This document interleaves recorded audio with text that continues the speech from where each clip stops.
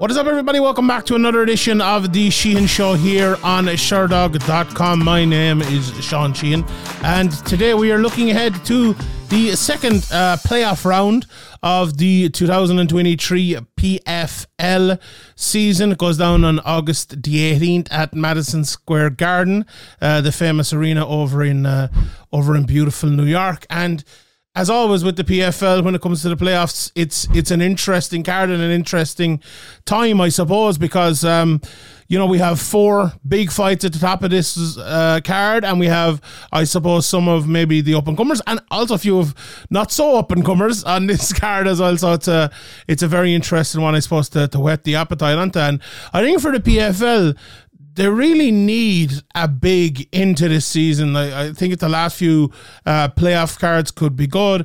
And when we get into, obviously, the grand finale at the end is with so many $1 million and belts and championships up on the line. It's always amazing, but I do think they need it. It's been a year with a lot of downs, compared to other years, and obviously ups as well, with some great fights and some great underdog wins as well. And Pinedo, we saw last week standing out, or 2 weeks ago even, standing out as well. But I think with PFL, though, you always cannot bank on the finale being good. But if a couple of cards come up, they could be good as well. That'd be fantastic. And not to say the cards haven't been good, but we all know, like with the drug test failures and all that happened down through the years, and like some of their through the year even, and some of their best fighters, I suppose, bowing out of the competition either through that or through losing.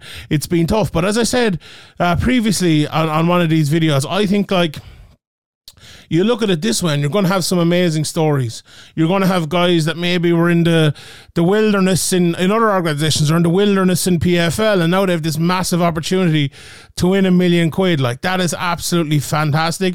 And that's something I think everyone involved in MMA and every MMA fan and all would love to see. Someone who maybe didn't expect to get all this this amount of money getting it. And especially this week, I think.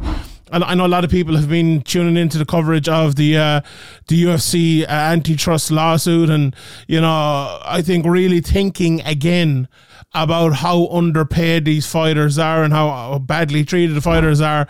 Mostly the UFC, because they have the most money and all, but in a world where that exists, to have somewhere like PFL who'll be making multiple millionaires this year again, it's brilliant. It's brilliant, and we can, you could say what you want about everything, I suppose, but that is brilliant, and I think it's part of, I think, what makes people who are real MMA fans love the PFL as well, and instead of lads like, I want this 50 grand because I need it to survive, you've lads like, right, I win a couple of fights and I'm going to get $1 million. That's absolutely massive. And I honestly, I think that's probably understated in terms of people covering PFL and looking ahead to these cards and saying, like, that's a main reason why PFL are someone you'd like to continue to see doing well going forward. And I'd say the same for Bellator, but other organizations as well, we want to see them all doing well going forward. And as I said with my last Bellator preview, I'll say it again here, like, the PFL Bellator merger, is it going to happen? Is it a thing? Is it just reports or whatever? I suppose we will see on that. But with that said as well, you are all of these people in these playoffs, and you're fighting for, your future as well as the long future as well as the short future, because like, if there's a merger, there's going to be a lot of fighters there. Like, are they going to run multiple tournaments? Is there going to be a real fight to get into the tournaments? Are they going to keep doing tournaments or not? Who knows?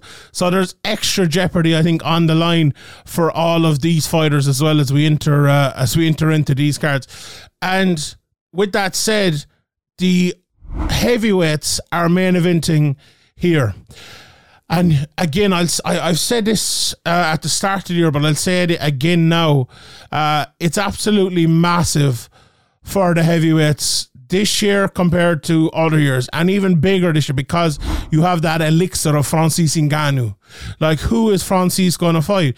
It feels like every possible fight that comes up that people talk about, it kind of goes by the wayside. You know, you had Phil de Vries won a couple of weeks ago in KSW, and everyone's like, oh, do you know what? He's on a 10-fight win streak in terms of, I think even more of a win streak, but 10 title defenses. Like, could that happen? And then there was like not much talk of it, and I think it kind of got poo-pooed, so that's probably not going to happen. Oh, Derek Lewis, he's out of contract. Could he? And then there's a report he signed a new, what was it, an 8-fight contract with the UFC, and every sort of thing. Like, and the one thing that has kind of always been the constant is there's a heavyweight tournament going on here, and maybe the winner of this heavyweight tournament could be the person. And it's, I said this before, but I'll say it again if you haven't watched the old videos. You get $1 million for winning this, right? But what if you get Francis Ngannou? He has that thing in his contract. Remember from a few weeks ago where he guarantees his opponent $2 million. So if you win the tournament this year, maybe it's a $3 million win, you know? So this is massive. There's probably, like, this could be the biggest tournament in the history of MMA. If you think about it. Now, maybe it won't. Maybe Francis will end up fighting someone else. But it could be. It really could be. So you really, you know, the 4 lads fighting here on Friday night, could ESPN Plus, I believe, in America, and DAZN here in Ireland, UK, and other places as well. Check your local listings for further information. But there could be, you know, win this fight and you get to the finale, like, and it's the biggest fight of your career before the biggest fight of your career. Wasn't that mad? Like, let's say that happens. Let's say Francis is there. You call him out, and you're going to be the next guy. Like, that is massive. Like, as I said, the biggest fight of your career sets up the biggest fight of your career, which is twice as big, with at least twice the pay. Absolutely amazing. So what an opportunity for these guys in the heavyweight division. Let's start and talk about, I suppose, the 2 heavyweight fights. First of all, in the main event, we have Henin Fahey against Maurice Green. It's a big betting favourite is Fahey minus 750 plus 550 for Green. I thought Fahey would be the favourite, and he is definitely my pick, but would I have him that big a favourite? I don't think so, and here's the reason for it, right? You look at him and Fahey, and the reason you pick him initially to win all these fights, and we'll get into all the reasons, but is his size. He's just so much bigger than everyone else. But he doesn't have that over Maurice Green. Maurice Green 6'7", Fahey 6'8", so there isn't that much of a difference between them and all. Now, when they get in there, maybe it looks more than an inch. You know, that often happens as well. But it's not the 5-6 inch reach advantage he has over some people, or even 3 or 4. It's not going to be that. So I think that at the very start of it adds a different dimension to this fight than most fights for Henin Fahey. I think, as a matchup, it's pretty interesting as well. You look at Maurice Green, right? And he lost to Ante D'Elia the last time, and it's very unfortunate that Ante D'Elia, you know, I think what was it? He only got 1 fight in the regular season, so he didn't make it into the playoffs. But he's not in it, even though he had a win over him. But he beat Marcelo Nunes, and he looked as good in that fight, I think, as he has maybe ever looked. I think people could argue that. You know, last year, obviously, he fought Denis Goltsov, which is never a great guy to fight, as we'll talk about in a minute as well. But look, he is a guy who's had an iffy record down through the years, make no mistake about that. You know, won a few fights in the UFC, lost a few fights in the UFC, and has always kind of been that, what do they call it, that 500-ish type of fighter.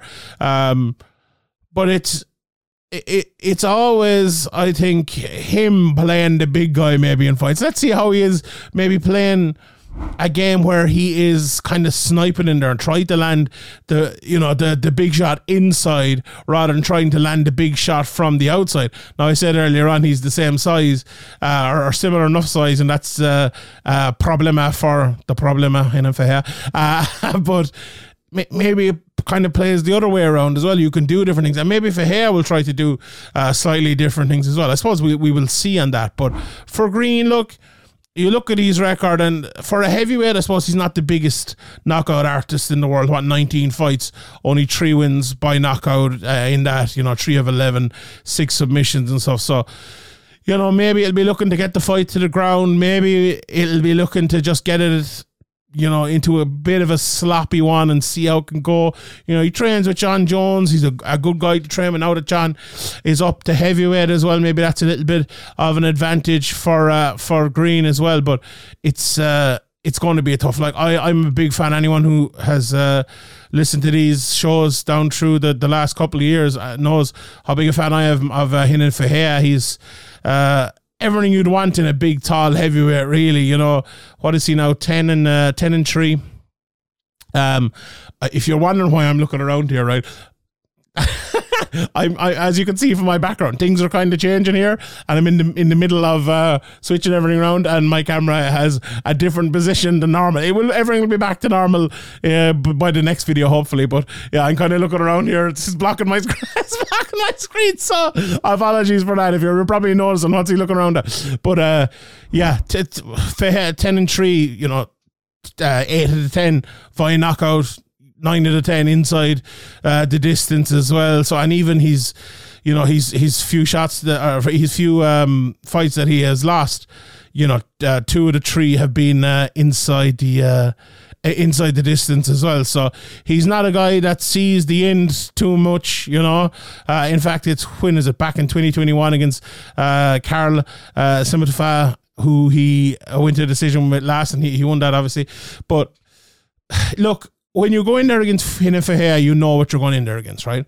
You're going in there against a guy who hits like an absolute truck, is massive in size, throws those big up kicks right up through the middle, teeps and everything like that. Now I'll say it again, Maurice Green trains with John Jones, no better buckle, no better man, I should say, I went a bit Irish there, to train with for a guy who throws kicks up through the middle, who throws teeps, who uses his length than John Jones to prepare for that. But he's also a bit different to John Jones, and that Jones doesn't have I suppose the ungodly power or the level of fast twitch athleticism. Jones is obviously a very good athlete, but a different sort of athlete to Sheehan Fahea as well.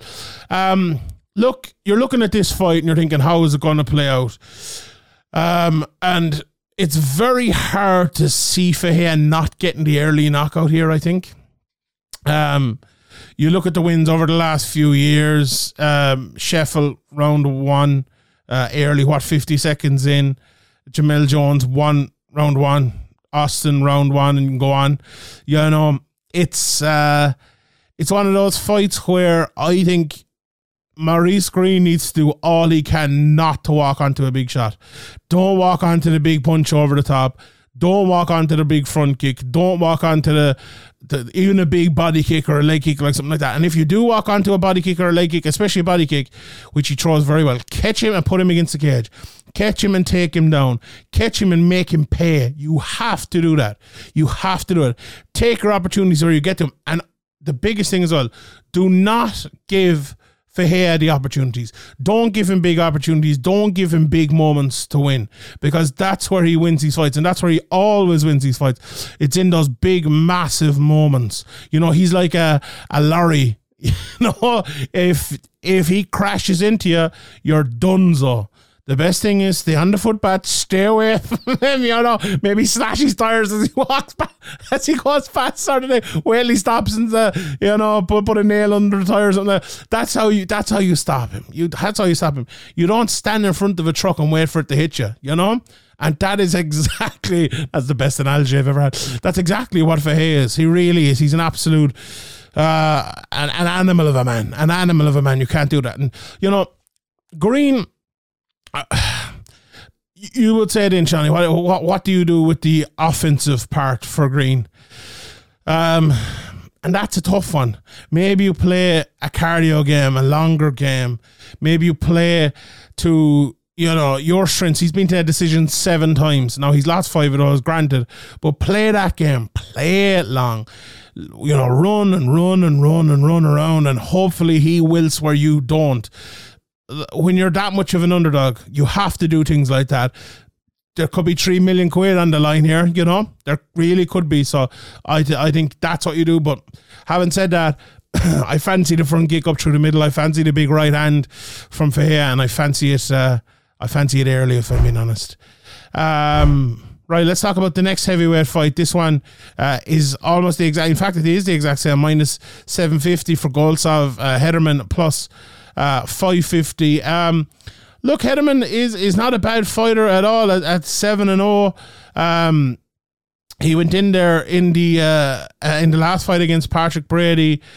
Look, it was a knee injury and ended pretty quickly in the first round. He'd beaten some good guys in LFA. I remember watching him going into that fight and thinking, well, I fancy... I like Patrick Brady, right? But Patrick Brady is the type of guy who like, at... I think he's, let me just check here again. I think he's around 39. Yeah, 39 years of age. He's the type of guy who, with 6 fights in, if he delivered or discovered MMA, 15 years earlier, could have been a very good fighter. But just when you go up against a guy Hederman, who's 31 years of age, it's going to be tough. It's going to be tough. What I would say about him is he's a good, well-rounded fighter. He's a heavyweight, so he hits hard. Granted, he has good submissions. I think he has... I think he's 3 submissions in his record, and 3 different submissions. So he's a key lock, an arm triangle, and a rear naked choke, which is good to see a little bit of a mix. So you're not, you might look at someone's record and go, oh, well, he's won 7 via submission and 6 of them rear naked choke. And well, look, don't let this lad take my back and it might be all right. But when it's that, it's a little bit different now. The problem is here who he's fighting, right? And he's fighting Denis Goltsov, who is... one of the best fighters in the PFL ever. To be honest, he's absolutely brilliant. Still only 33 years of age as well. He's taken everyone out in the last few years, I suppose, apart from the 2 champs who are Isiev and Delia. Since all the way back in 2017, he's beaten Jurgen de Castro, Cesar Ferreira, Maurice Green. He's beaten Satoshi Ishii, Jared Rosholt, and many, many more as well. Even gone back before that, he was fighting the likes of James McSweeney, the likes of Paul Buonatello, fear the consequences. Mike Kyle or Brett Rogers, all the old school UFC Strikeforce type of guys, and beating all of them like on his way up. And even in the early days, he fought Alexander Volkov. I think he started off his career 3-3 and had some, very good guys in the middle of that. He fought, who else did he fight? I don't know. He fought some good guys anyway in the middle of that. But look, Goltsov these days, he's just strong everywhere. He's a strong wrestler. He'll take you down. But you look at the Jurgen de Castro fight, knockout with a punch. You look at the Cesar Ferreira fight, knockout with a punch, both in the first round. Obviously Green went a little bit longer and did what he does, I suppose, more against Green than the other 2 lads. And you'd expect it maybe to go a bit longer. But having said that, as well, you look at Goltsov's record. He's only 6 decisions and 31 wins. Only lost 1 decision. 25 wins inside the distance. And maybe you don't necessarily always think that of him, because he's gone to decision, instead of Maurice Green, gone to decision with Ante Delia in his last 2 of his last 5-6 fights. So 5 fights in fact. But I think in this one, if you're Hederman, right, you have to do all you can to kind of use your, I suppose, youth, even though he's not that much younger than him. You have to, again, like I said in the last fight with Green, like, you have to kind of stay away from Ferreira. And when I stay away from maybe his length, but like, if you can get close up inside, do it. If you can take him down, do it. If you can make the fight a more grueling fight, do it. For Hederman, the problem against Goltsov is you don't really have that option, do you? You're going in here against the guy who's knocking lads out in the first round, but is also happy enough to pull you to the ground and tear your arm off, or ground and pound you, or whatever he needs to do. What are the options for Hederman? Like, look, you're a big, strong heavyweight. Your option is always to get a knockout. Your option is to get a takedown and get on top and submit him. But he's fighting Denis Goltsov here. It's just going to be so difficult for him. It's a task that I don't think many people would like to have. But look, he's there. He has that task now, and we'll see how it goes for him. I'm definitely going to be picking Goltsov in that one, and I think he will get the job done, relatively early, I would say, in that.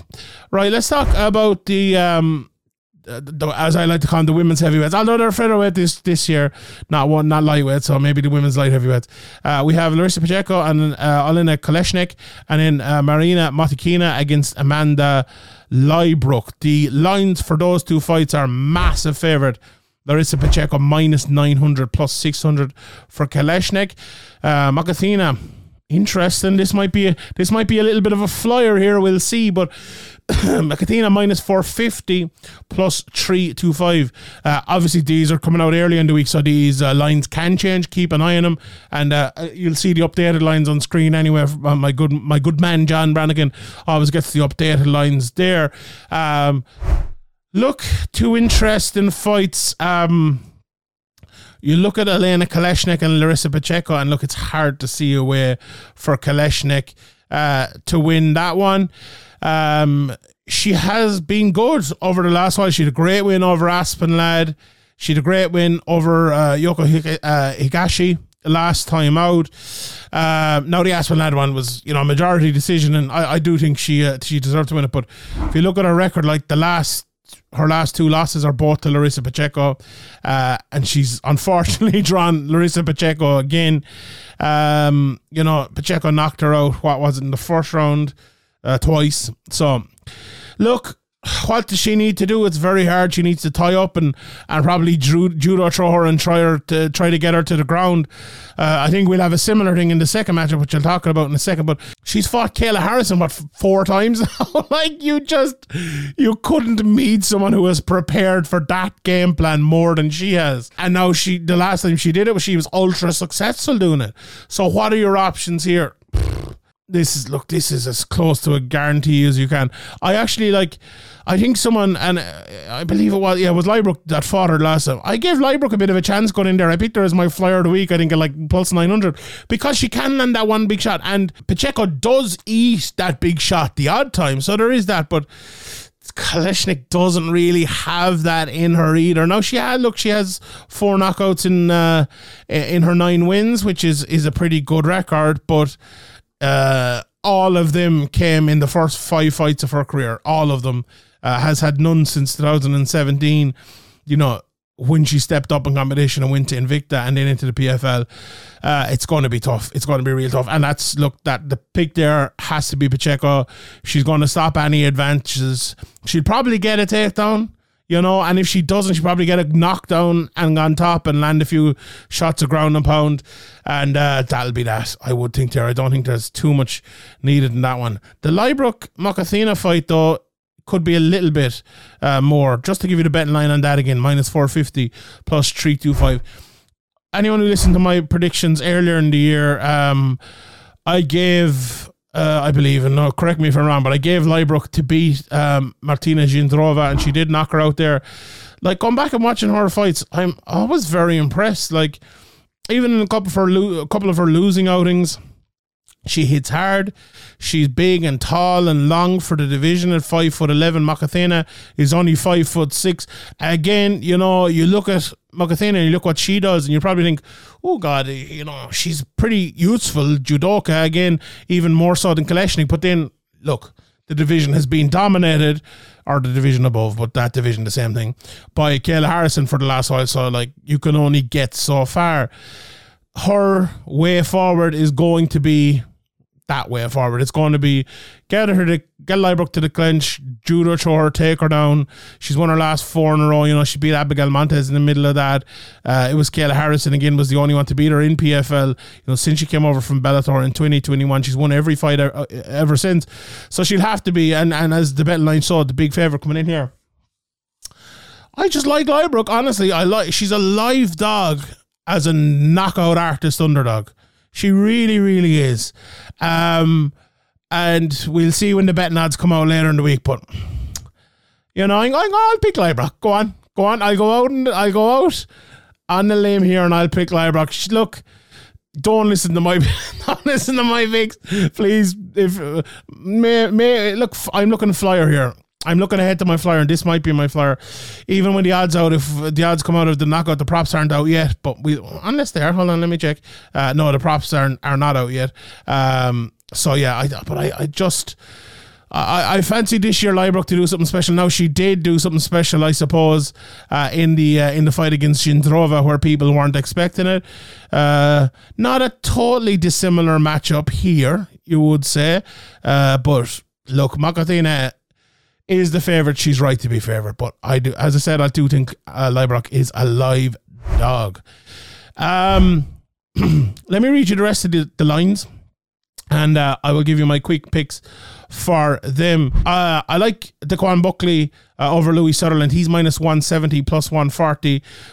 I'll read the lines first and then we'll take a closer look. Maria Mazar plus 190 minus 240 for Caitlin Neal. Anthony Wint plus 145. Abraham Bally minus 175. Chris Mixon minus 260. Eddie George plus 200. And then we have Ireland's Nathan Kelly at minus 275. Damon Nielsen at plus 215. Also on the card here, I believe, and there's no odds for it out yet, but I'm looking here in Sherdog, and Satoshi Ishii against Danilo Marquez is on this, and you know, there's a good few heavyweight fights on this. The Wint Babley fight is also a heavyweight fight, and the Buckley Sutherland fight, a heavyweight fight. And I'm sure they're thinking, like, if someone gets injured here or whatever, we will want someone to, to step in.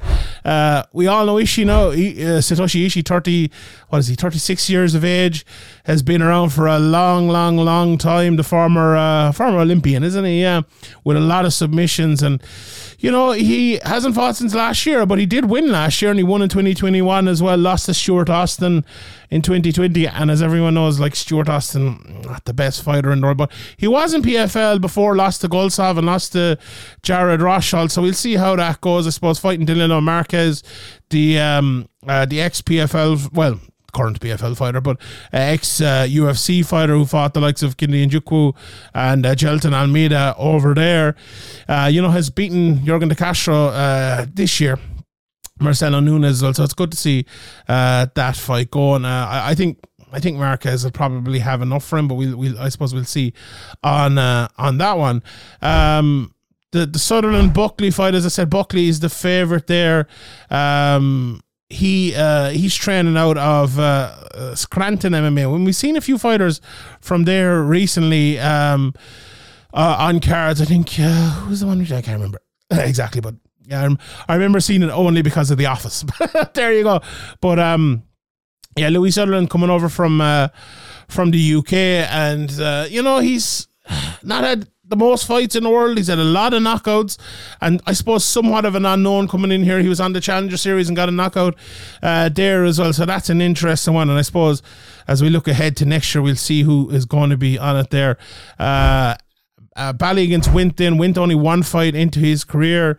Abraham Bally coming over as well from the UK, fighting out of Manchester top team, who have a very good team up there. He had a couple of fights on the Challenger Series as well. I actually beat Louis Sutherland, the aforementioned, and has a pretty good knockout record, I suppose, in his career. And then we have Anthony Wint, who used to play for the New York Jets, I believe, if my reading of the jerseys on Sherdog is correct. He made his pro debut in April, got a big knockout there. He's had 3 fights as an amateur as well, so that should be interesting to see. He's probably a good athlete, I would believe there. But the one that stands out for me, actually, before we get to the one that stands out for me, Chris Mixon and Eddie George is an interesting one. George fighting out of the Fight Arts Academy. He's 6-1 in his career, and 4 knockouts. A lot of guys here coming from the CES scene, and they're really turning into a great place to produce fighters, I suppose.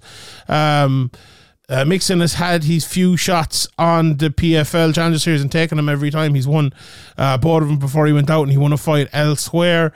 He's a guy who's a finisher as well. I could see a knockout there in that one, and I'm going to go for Mixon to win that. But Nathan Kelly against Damon Jackson, obviously a tad biased here, but look, the sounds of it all are that Nathan Kelly is going to be in a tournament next year. And, he's had a few opportunities now. He's getting on this. You would very much think he's going to be on the Irish card that's coming up in December. 4-month turnaround should be absolutely perfect. I watched a bit of Damon Nelson, and you know what? What I would say is he's a good technical fighter. You know, he can fight all around. He's a good bit of a jab. Maybe not the most powerful guy in the world, although we've only, seen 7 fights and he's a 4-3 record, so not the best record in the world. He's lost his last 2, but, you know, I suppose he's been in there and went long and all of them, and always competitive, undefeated as an amateur as well, 4-0 as an amateur.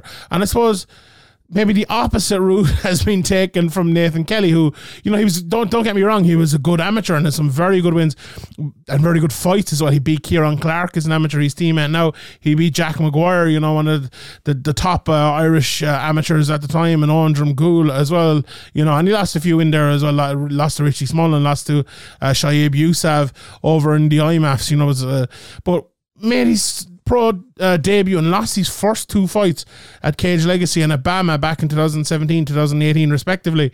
And it was a big turnaround coming from there.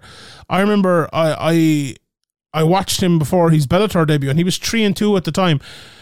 And I remember thinking, and actually before that, he fought Shimrock at Clan Wars, and someone reminded me at the weekend that Shimrock was like the favourite coming into that, and, you know, he shocked a lot of people, and that was a massive turning point for him. Going into the Scott Pedersen fight at Bellator, Scott Pedersen, a very, very good fighter, tough guy, and Nathan Kelly went in and he beat him, and I was like, okay, here we go, there's a little bit of change. He had a fight over at Centurion, where he won that very well as well, and then he came in, and that Ben Ellis performance was really, really, really good, where he finished him in the first round. And in the Zachary Hicks fight, on the Challenger Series, where he decimated him in 2.5 minutes. I don't think that was a fight, if people were probably watching, where he didn't take a punch. And this is a guy, like, you watch his first 2 fights and thinking, you know, maybe he's going to be good. There's obvious talent there, but, like, I don't know, does he? And then he comes out and he just win after win after win. But not even that, like, because that can happen, but performance after performance after performance. Very good athlete, very good wrestler, calm, good jiu-jitsu. Striking is improving all the time now. He's 6 finishes in his 7 fights, evenly spaced out between knockouts and submissions. Honestly, and I'll admit this, because I'll admit I was wrong. Like, I wasn't hopeful of Nathan Kelly as being one of the next big things coming out of Ireland. I really wasn't, but now I am, you know, and I think he is a very, very good fighter, and I'm looking forward to seeing this matchup, and I'm looking forward to seeing who they maybe pair him with in December as well, in the card I will be at over in Ireland. I'm definitely picking him to win this one. In fact, a spoiler alert, I think this might be one of my bets of the week, because this minus 275, that's a fantastic price, an absolutely fantastic price. All right, I will leave it there. Thank you to everyone for tuning in. It's another good PFL card this week, and we will leave it there. Before I go, though, people are always giving out to me for kind of not giving my picks at the right time, so I'm going to give all my picks right now. So if someone says in the comment section, I can tell them. I'm going for Fahea, I'm going for Pacheco, I'm going for Goltsov, I'm going for Leibrook, I'm going for Nathan Kelly, Mixan, Babley, I'll go for Mazar, the underdog there, plus 190, and I'll go for Daquan Buckley as well in that one. All right, everyone, thank you very much for tuning in. My name is Sean Sheehan for Sherdog.com, and I'll see you all next time.